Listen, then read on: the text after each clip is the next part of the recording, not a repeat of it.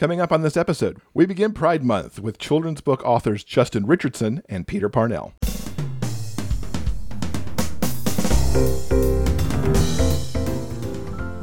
Welcome to episode 381 of the Big Gay Fiction Podcast, the show for avid readers and passionate fans of gay romance fiction. I'm Will, and with me, as always, is my co-host and husband, Jeff. Hello, Rainbow Romance reader. Happy Pride Month. We are so excited to have you here for the first of our Pride Month episodes. So before we get to this week's interview, I want to take a moment to review a book that is actually perfect for this episode as we start Pride Month. Phil Stamper has had a great 2022 so far. You may recall Will gave a rave review to his YA book Golden Boys a few weeks back in episode 376. Loved it, loved it, loved it. I believe you called it the book of the summer? And I stand by that declaration. Now I'm going to give you a rave on Phil's first middle grade book, Small Town Pride. Like I said, I really can't think of a book more appropriate for this Pride Month. And this is one that begs to be read, not just by middle school age kids, but really by everyone, as it gets to the core of what's going on in conservative towns and states across the country. While this book can yank on your heartstrings, make no mistake, it's full of joy and hope, and tells the story about a young man, his friends and family, that show a town what it means to have pride and to embrace diversity. 8th grader Jake has come out to a few friends and to his family. But his dad really pushes everything over the top when he raises a giant progressive pride flag in their front yard. They happen to have a flagpole already, and Dad is really a fan of oversized flags. And so this was a great opportunity for him to raise a flag and support his son. Of course, now this means that everybody knows. And Jake isn't sure how he feels about that. He starts to see that while he loves Barton Springs, not everyone is thrilled with the flag or the fact that he's gay. He's seen other instances of the town behaving in this way too, such as when the mayor had all of the Black Lives Matter signs removed from people's yards. Jake likes to compare his village, and that's what a town as small as Barton Springs is, by the way, population 2,000 in the state of Ohio, so they're called a village. He compares this town a lot to the village in the farming game that he loves called Songbird Hollow. In the game, you can love whoever you want, and Jake is planning to propose to his in-game boyfriend Peter as soon as he can gather enough gold shells to make a ring. The in-game village is supportive of all of its residents, unlike what Jake is seeing right now in his real life. Now, besides his parents, there are definitely people who support him, and the flag, and that includes his best friend and next-door neighbor, Jenna. And he gets an unexpected bit of support from Brett, who is the mayor's son, who happens to live across the street. They decide what the town needs is a pride festival. Other small towns have them, so why can't Barton Springs? Except in Barton Springs, the pushback is massive. As Jake, Jenna, and Brett plan to make a presentation to the town council to get a permit, a mistake is made on who finds out about the plan a little too early, which means that the mayor catches wind of it. She is up for re-election, and she starts putting roadblocks up for the event before it could even get to the council to vote. The mayor is also putting extra pressure on Brett to be perfect in school, perfect when he attends events with her, and of course, she wants him to have no part of what's happening with the festival and not even hang around Jake. This makes it difficult for Jake and Brett to see if maybe there's more between them than just friendship. I have to say that Phil does an incredible job with Jake. Like I said, Jake loves his village, but as he starts to see the hate spill out from villagers who are sure that there are no people like that in their village, and to the mayor's efforts to kill the festival, and how some people can't even be trusted or won't stand up for him, he begins to wonder if he could stay in Barton Springs or if he'll end up moving away for an inclusive and likely larger city. One of the lines that really struck me and has stayed with me from this book comes from Jake's thoughts after the council has voted no on the festival. He thinks this: hateful people are everywhere. I know that. But couldn't they just shut up for a minute? Why do they always have to have the last say when it comes to celebrating people who are different than them? The haters do always seem louder, don't they? For whatever reason. Now, Phil surrounds Jake with a loving mother and father who, even while they're a little overenthusiastic, are truly amazing. Jenna and Brett are also great. Jenna, honestly, is the best friend that everybody needs. And she's got a great story going on here as well, as she learns how to play the cymbals to get closer to a boy that she likes. And let me tell you, there's nothing quite like learning a musical instrument just to get near somebody that you want to like. Her story is really a lot of fun in the book. But what she's doing also causes a bit of friction because Jake is so caught up in what's going on with him that he's not paying as much attention as he should to what Jenna needs from him. And then there's Brett and this friendship/crush that's developing between him and Jake. Brett is under so much pressure from his mom that he's failing classes, he's being very scattered, but through it all, he and Jake have some really nice moments, and they really kind of ground each other, which is really nice. And just watching their burgeoning whatever it's going to be between these two middle schoolers, it's really magical to see what goes on with them. Now, of course, this book gets a happy ending, though I'm not going to tell you how they pull off the festival. You'll have to read that for yourself. But I really loved it and how so many people pulled together to make it happen for the Jake and for the town and to let the residents of Barton Springs know that they did, in fact, support diversity, or at least most of them did. Phil's written a really incredible book here, and I expect that so many young people are going to find themselves in Jake and how he tries to find his place among his friends and in the town that he lives in, and really trying to figure out, even at 13, if it's a place that he might be able to stay and raise a family of his own. I think this is really such an important book for young people. And really, like I said at the beginning, I think it's an important book for everyone to read because it captures how difficult society can be for LGBTQ plus youth today. And it also gives us a story of hope and love, which means it should definitely be on your Pride Month reading list. I am so happy I could review this book to kick off Pride Month. It really shows how one person, including a young person, can create change to fight against homophobia and injustice and push for inclusion to create happiness, love, and joy. Now, I hope you'll bear with me for a minute here because there's a few things I really want to talk about as Pride 2022 gets underway. Now, many of you know we've watched Heartstopper on Netflix. In fact, we've watched it 3 times in just the first month of its release. And we know some of you out there have even watched it more than that, and I'm a little bit jealous that you've actually been able to watch it more. Its message of love, finding the courage to be your true self, and triumphing over those who would look to make you feel less than, I think resonates with so many people. There's a line in episode 8 as Charlie arrives in the art room to perhaps hide out from Nick and the whole sports day goings on. And it speaks so much to me right now with all the hate that we've got on display, in particular in the U.S. right now. Our teacher, Mr. J, says this: "Don't let anyone make you disappear, Charlie." And that's exactly what right-wing conservatives are trying to do to so many of us right now. The anti-LGBTQ legislation that's come up in Florida, Texas, Alabama, and other red states seeks to send us back to the closet. You can look at the leaked Supreme Court abortion decision that recently came out and see that they'd also like to come after other rights like marriage equality.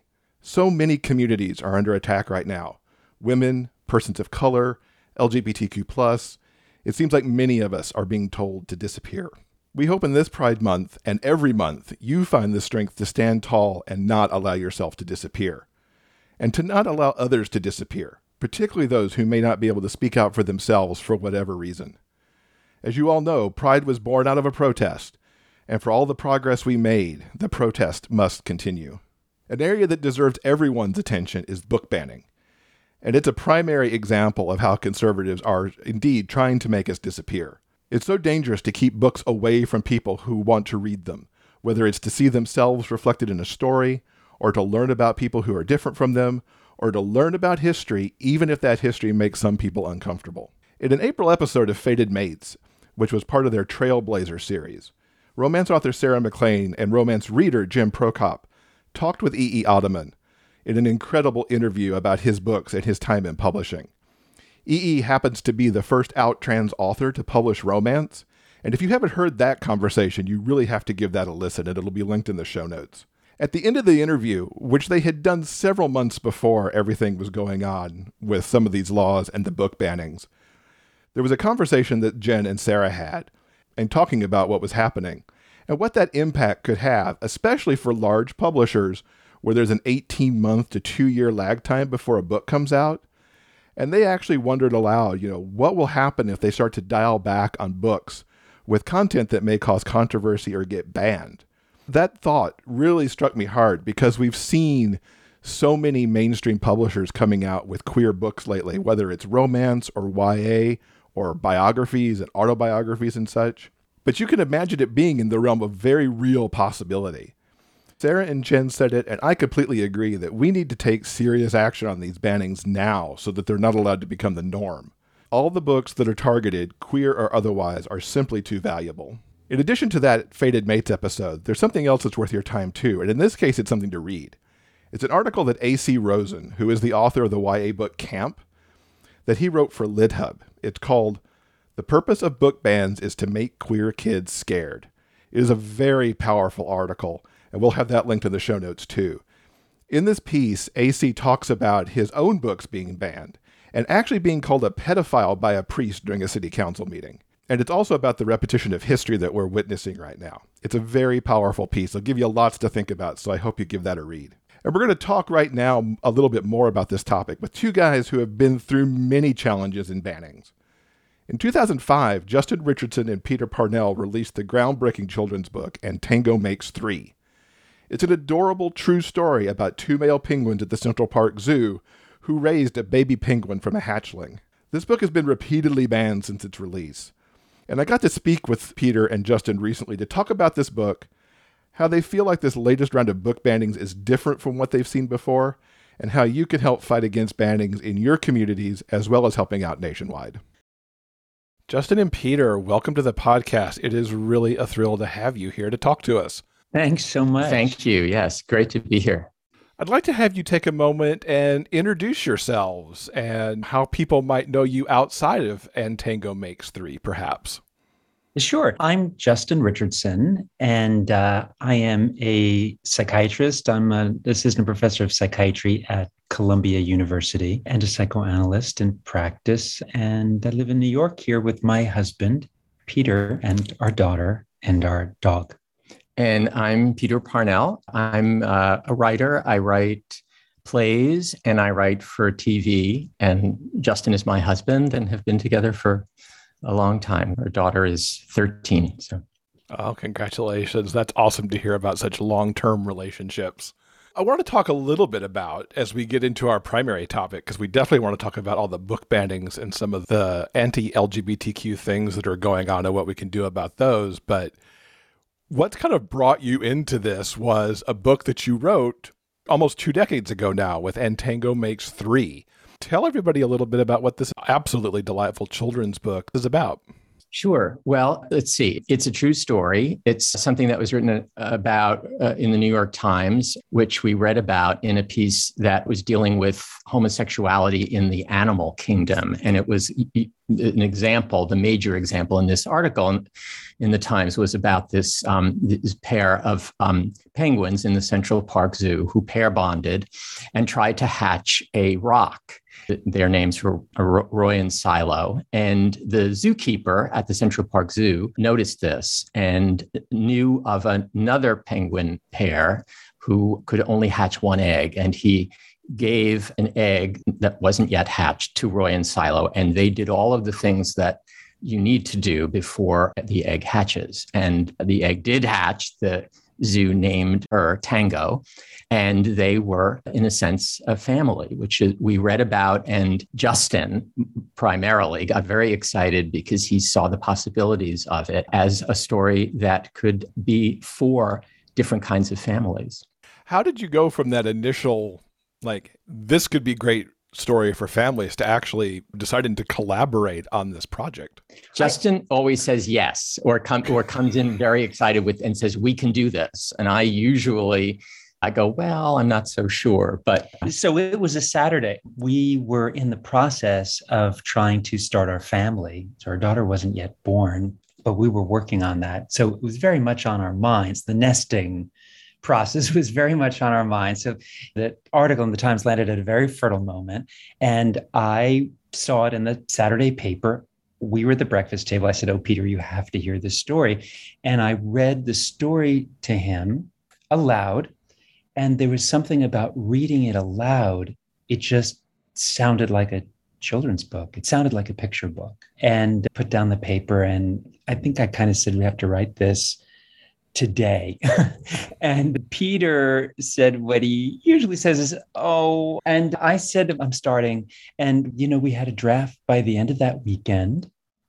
And I had published a book just a couple of years earlier. It's a parenting book that I co-wrote with a pediatrician named Mark Schuster, who's the dean of the Kaiser Permanente Medical School, called Everything You Never Wanted Your Kids to Know About Sex, but Were Afraid They'd Ask. So I had a very clear sense of, the situation that parents find themselves in, because I was speaking at schools around the country to parents. And, we obviously knew 2 dad and 2 mom families who were going through the process of having little kids. And we were sensitive to the need of those families to have some picture books that represented their families. But also because I was traveling around the country and speaking at schools about how to talk about sex to groups of parents, I understood the anxiety that a lot of parents have about talking about sex in a way that is age appropriate. How can I say this without in some way damaging my child or inspiring my child to have sex or saying something that's inappropriate? And one of the things that had come up in these talks was, what's a book that, we can share with our kids to tell them about the 2 mom or the 2 dad families that they're going to encounter in school? And at the time, this was like the late 90s that I was doing these talks. There really wasn't all that much. So seeing the article, seeing that this story had the structure of a classic children's book, cute characters who really want something that they probably can't get. And they try and they fail. And then some nice person intervenes and helps them realize their dream. I mean, it just seemed so perfect. And it also seemed really clear, okay, if we give this book to families that feel like they want to talk about the 2 dad family down the street, but don't know how, this will give them the courage to do that and know that they're doing it in an age appropriate way. They're talking about penguins hatching an egg. So that's really what, kind of lit the fire under getting this thing done and getting it out. So by the end of that first weekend, we had a draft, which was, a first draft for sure, and sent it to my book agent, who had little kids, who had been to the Central Park Zoo, who gave us some notes. And we revised it and learned about, from scratch, how you structure a children's picture book. There are 32 pages. We didn't know that. How do you sequence the text across those 32 pages, thinking about pacing, timing, and so on? And we worked on it a good bit. And then it went out as a submission to a number of publishers. How long did it take for it to get picked up? Because, we're talking, as you said, like late 90s, early 2000s. The book actually came out in 2005. So yeah, well, you're 10 years before marriage equality and all that. That's right. First of all, we felt that it was something that we wanted to try to get published as quickly as possible, as did Justin's agent. But also there was a gentleman who has sadly passed now, but who was a wonderful editor, a book editor named David Gale at Simon & Schuster. And David really trailblazed both picture books like the Sissy Duckling, Harvey Fierstein's book, and a lot of YA fiction that would be appropriate for teenagers dealing with LGBTQ issues. And David really was one of the pioneers in doing that. And he read our manuscript and got very excited about it, and also knew very much that it was something he could try to, in a sense, put on the fast track. And so being, first time picture book authors, but not being an illustrator, and usually classically, I think, in publishing picture books, the illustrator isn't the same person as the writer. They very often don't communicate. And in this case, we very much wanted to help select who could illustrate the book and to be able to work with the illustrator. And it was to David's strength and Simon & Schuster's great strength that they said yes. And we met Henry Cole, and that began our collaboration with him in terms of the pictures in the book. And the pictures are just gorgeous. The way that they look, almost, to me, it's something between watercolors and chalk drawn. I don't know. I just think it's just wonderfully and soft. Like you can just, feel the softness of those penguins. Well, that's exactly, what we said. We said we wanted something that was soft and that would have some realism, but also would be really appealing to young kids. And, we were trying to decide actually between two publishers because there was, it was a moment that major publishers had suddenly just become ready to publish a book like this. The previous books for little children had come out of much, much smaller presses. So there was actually a lot of interest from a lot of presses, and there was an auction, and we were trying to decide between two presses. And that was when we started to talk to each press about illustrator options and who, if we went with this press, who would they offer us? And Henry had read the book. David Gale sent it to him, and he wrote us a letter, and he sent us two drawings, one of Tango and one of Roy and Silo. And they were so perfect that just decided it, okay, we're going with Simon & Schuster, and it's got to be Henry Cole. And the rest of that collaboration was just kind of a dream. And people who write picture books and don't illustrate them don't often have the kind of experience we had with Henry Cole, which was he was so collaborative and such a pleasure to work with.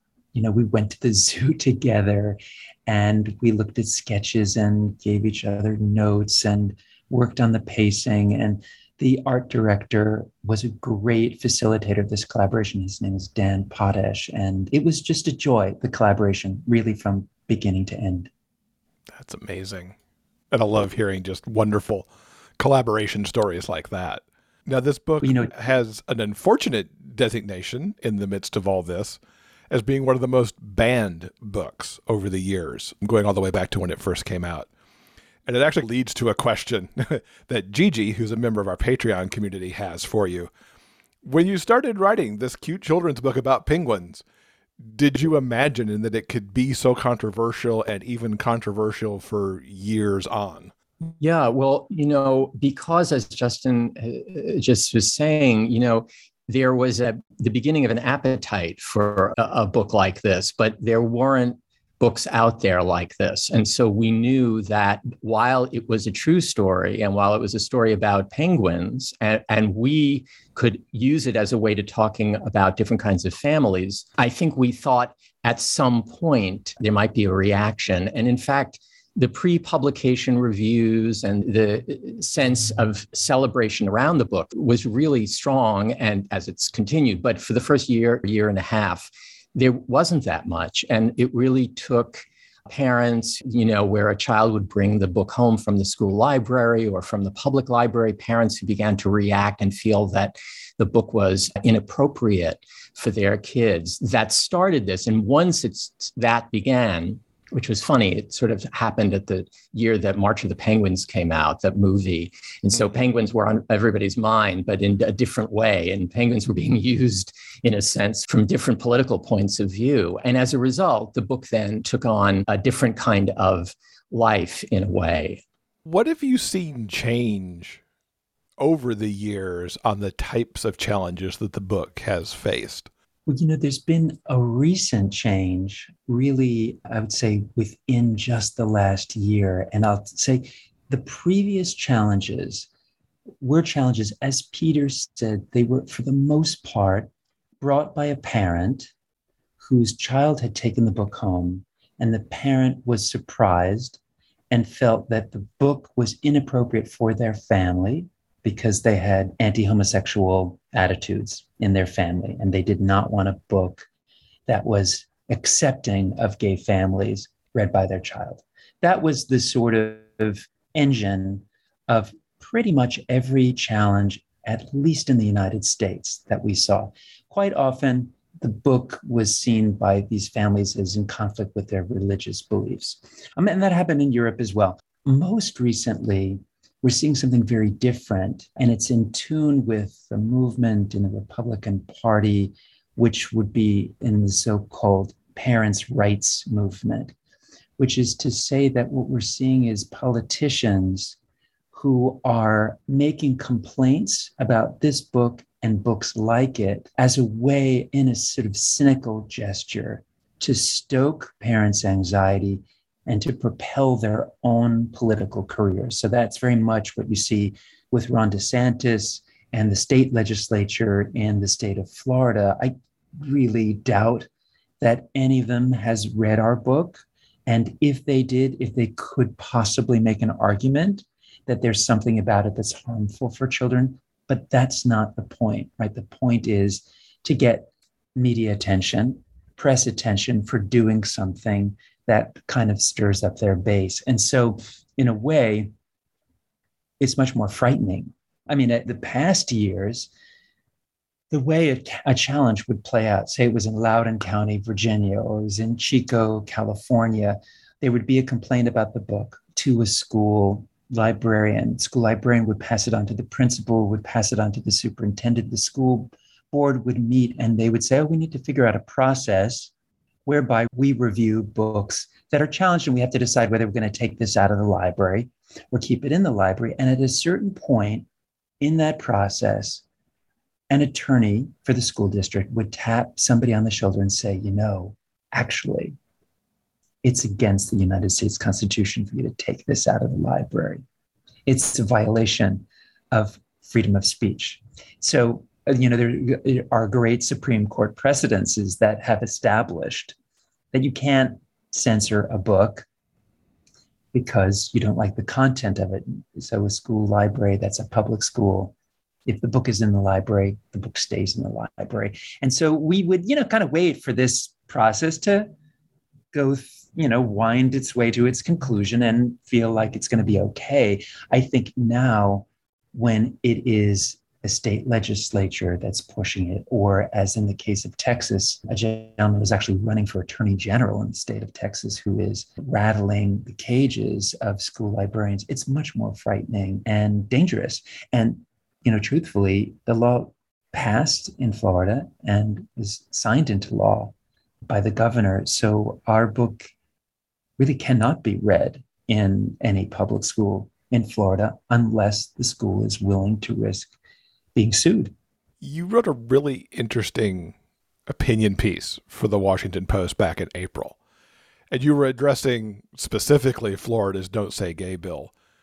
But you also take on book bannings a little bit too, because as you noted, the book bannings now are on a much broader level than just a single parent, raising an objection to a singular school or library or whatever. And I really loved how you looked at other children's books that should be re-examined within the Florida law. Can you share a couple of selections from that piece to kind of give a flavor of what you did in that article? Well, first of all, in the history of what we've just told you about, we got very involved with the folks at the American Library Association who were dealing with book bannings year in and year out. And when Tango Makes Three became sort of the lightning rod for this, we would read at readouts against censorship and removal of books, as Justin said, which are unconstitutional to remove from the library once the libraries bought it. So we were familiar with that aspect of book banning. Do you want to explain? Yeah, well, the piece, it's a satirical piece that we're really delighted to publish in the Washington Post. And one of the great pleasures of it, actually, just to go back to Henry Cole, was that the Post said, why don't we see if your illustrator will draw the penguins again? And so Roy and Silo and Tango got redrawn for the first time in however many years to illustrate this piece in the Post. But the piece was a satire about this really wretched law in Florida. And one of the things that we noticed immediately when reading the text of the law is that the law bans any discussion is in the introduction, or instruction, which is in the later part of the law, about sexual orientation or gender identity. And I thought this is a law that could only be written by heterosexual people who have not realized that heterosexuality is a sexual orientation, and that being boyish as a boy or girlish as a girl is a gender identity. And so we wanted to play with that idea because, in fact, the way the law is written, any discussion that would lead to a discussion about sexual orientation, such as heterosexuality, or gender identities, such as being a boy or being a girl, is forbidden. So we then took a look at books like Ferdinand and Make Way for Ducklings. Make Way for Ducklings. Wonderful books, classics that we love, in fact, and that influenced us even growing up as kids. I mean, Ferdinand was probably Justin's favorite picture book. We went to all the great classics and we said, okay, let's look at Make Way for Ducklings. Well, it starts out with, there's really no way around the sexual orientation of this duck pair.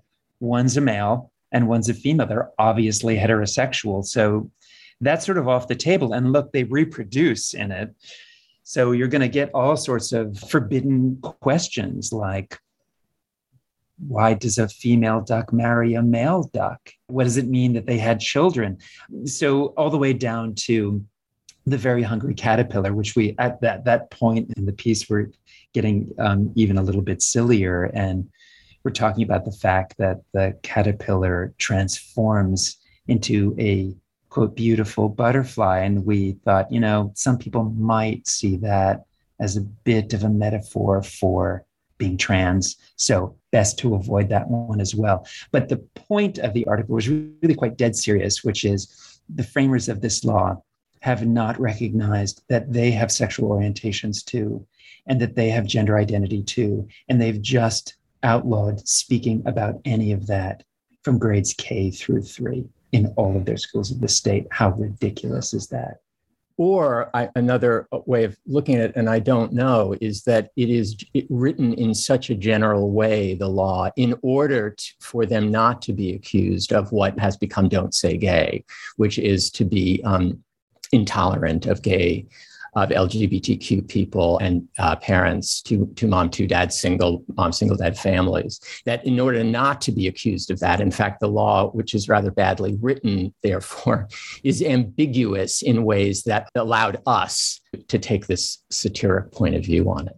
Satire does such a great job of pointing out some amazing truths. Yeah, it was very fun, to do, and to get back in touch with Henry and to have him illustrated. And then the Washington Post had us tape a recording of us reading the piece, which was also really a delight. And it's fun to listen to. Oh, that's awesome. We'll definitely link to that and the article as well so that people can see all of this. I have to say my favorite bit, because you picked up one of my favorite children's books as well. Like, I loved Mike Mulligan and his steam shovel when I was a kid. And the fact that you raised the question of, how can you tell if the engine's a boy or a girl? Can boys be backhoes? That's right. That's right. And they're all single. Are they asexual? Who can say? But maybe you should steer clear of that book too. How was the reaction to the piece after it ran? We got so many responses from friends who said, I laughed so hard and it is so sad, because as you said, it's both things. We're trying to be funny to point out something that's really a kind of tragic development, especially in the lives of kids in Florida. And what feels like, as Justin was saying before, a further step in this, in that when we've been asked in the past, what was our reaction to being censored or attempts at banning? On one level, there's a certain amount of attention that comes to the book, but of course, it's in pursuit of something that we're completely opposed to, and that is against the Constitution, and that we have to fight to maintain and preserve the integrity of. So I do think it is a further step in this battle. And it just seems to keep growing too. I feel like we're talking specifically on May 12th. And I feel like every week, every few weeks, we're hearing about more book bannings, more anti-LGBTQ bills that are popping up. And it seems like a really difficult time that we really haven't faced in mostly since marriage equality, but certainly things got crunchy with our last president as well. What advice you might have for how parents can help support their queer children with what's going on, and how allies can support too, because there's just so much negativity. And I think those of us who are older kind of know how to deflect that to a certain degree, but I feel so bad for the young people today who are just having to hear all these various messages, even if they don't live in the affected states. Yeah, I mean, I think that's right. We found time and again, even way back when the book was first having these controversies, that when local newspapers, when local LGBTQ plus groups, when members of school boards who were against censorship, when people banded together, got together, did readouts, or, let it be known, have the publicity known of what was going on. It was very, very helpful to the community. I mean, Justin mentioned Loudoun County. The local gay group there dressed up as penguins and went to the demonstration in favor of the book and read the book aloud. I mean, this was a community that was coming together in a sense to make sure that people understood what was going on. And I think local on that level, which is in a sense what Florida is, and then it ripples out to the rest of the country or Texas. Yeah, I think we'd really recommend finding other families. It's so important. And it's important psychologically and it's important politically. Psychologically, to simply be able to connect for kids with other kids their age who are queer identified, for parents who are queer identified to have other parents, for parents who are heterosexual who have kids who are identifying as queer to meet other parents like that. These relationships can be so sustaining and so protective, even in a school where there's a lot of negativity coming at a kid. If they have their group, that's all the world to them. But also, as Peter was saying, politically, organizing can be very, very persuasive. I think probably the most persuasive form of demonstration we saw in the last 15 years took place in Singapore. And I'm going to say this was around 2014. The government of Singapore decided to pulp every copy of our book that was in any library in Singapore. They announced this, and it seemed like the announcement was spurred on by there having been the very first gay pride parade in Singapore. And the government took this action. And of course, there were a lot of people who were very unhappy about this. And a rather large group of parents got together and they staged a read-in. They took their children in their pajamas to the steps of the National Library in Singapore. And there must, I don't know if there were maybe 50 children and parents there. They brought a videographer, so there were cameras, and they read our book and other books like our book to their children on the steps of the library. And this video got quite a lot of play on the local news, the national news, and international news. And I think it was one of the things that actually forced the government to change their minds. And they decided not to pulp Antango MH3, which was a great outcome. And it was, I think, largely because of this kind of public protest, which just starts with families finding one another. What have you seen coming from Florida and Texas? I mean, we keep mentioning those states because they've certainly been some of the more high-profile ones, but about how people are rallying in those states and starting to push back. We loved there's a high school in Florida, and I can't remember the name of the school district now, where they had a Say Gay walkout, and there were hundreds of kids and their supportive teachers who just walked out of the school onto the sports field in the middle of a school day. That's the kind of action that gets a lot of attention and gets on the news. And, you hope has an effect. At minimally, it has an effect on the queer kids in that state to see how many kids there are, at least in one school, who have their backs. This happened before Ron DeSantis signed it. It certainly didn't stop him signing it into law, but I'm sure that it was very helpful to a lot of kids and families. What can you recommend for people on how to help, especially if they're in states where these aren't happening? What's some good maybe national and local resources, if you can kind of point us in the right direction on where people can help if they're not in these states, and then even how to defend to make sure they're not going to end up in a state like that? Sure. Well, there are some great national organizations that combat censorship. One of them we've mentioned, the American Library Association Office of Intellectual Freedom, is a great organization. And they have folks there who are tracking challenges and helping bring attention to the risk of suppression of ideas all the time. So that's an organization you might want to support. You can go to their website and check out the information that they have there. PEN America is another organization. Yes. Well, PEN America, which is a great organization, has a children's book division, basically, in which you can not just lodge complaint, but you can file a report with them. They are more than supportive in the same way that the ALA, American Library Association, and the ACLU, as a matter of fact. Excellent. We'll definitely link to those organizations for our listeners so they can get more information and hopefully support those organizations to help push back against these. And I think it can't be understated as well that get out and vote. Definitely try to put people in office who aren't going to support banning books and aren't going to be looking to set up more anti-LGBTQ bills. That's right. And we'd also mention the National Coalition Against Censorship, which is another great organization that's very much on top of this issue. Another great one. Yeah, definitely. I hope many of our listeners will go and take some action there. Now, this interview is going to be airing in Pride Month. And I would love to know what Pride means to each of you in 2022. Gosh, I would say that when I was, 14 or 15, there was a TV show that David Susskind hosted called Open End.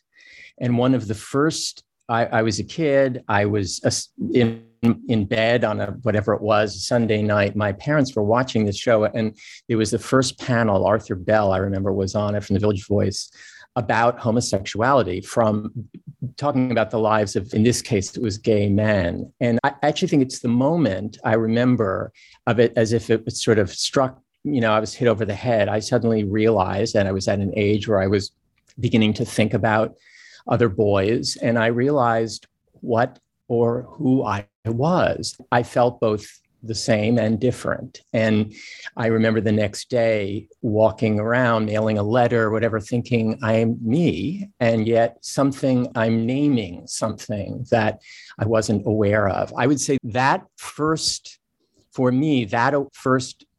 day, that awakening, for me to think of the fact that just 2 or 3 years ago, our daughter marched in the Gay Pride Parade and ran up and down, shaking the hands or slapping the backs of supporters while we marched with her.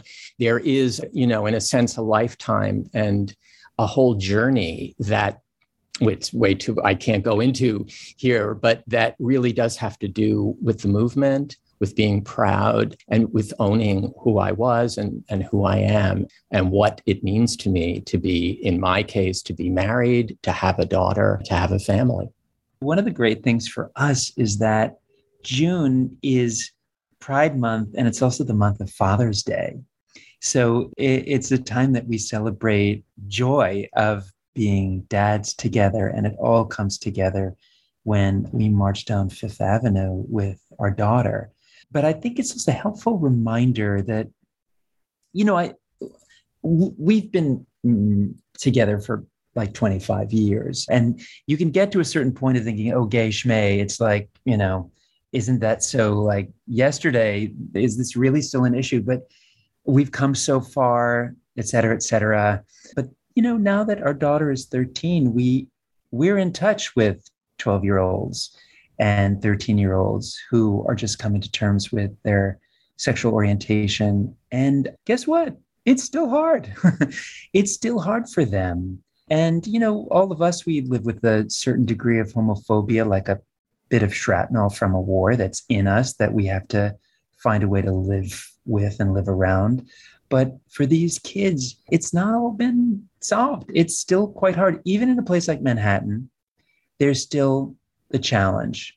A 12-year-old recently said to our daughter, "Life in the closet is hard." And we thought, two things. One, that is so adorable. At 12, you're able to say that, and you were spared 10 years in the closet. So that's great. On the other hand, he's right. Even when you're 12, maybe especially when you're 12, it's hard. It's not easy. And those kids need us to make these events for them.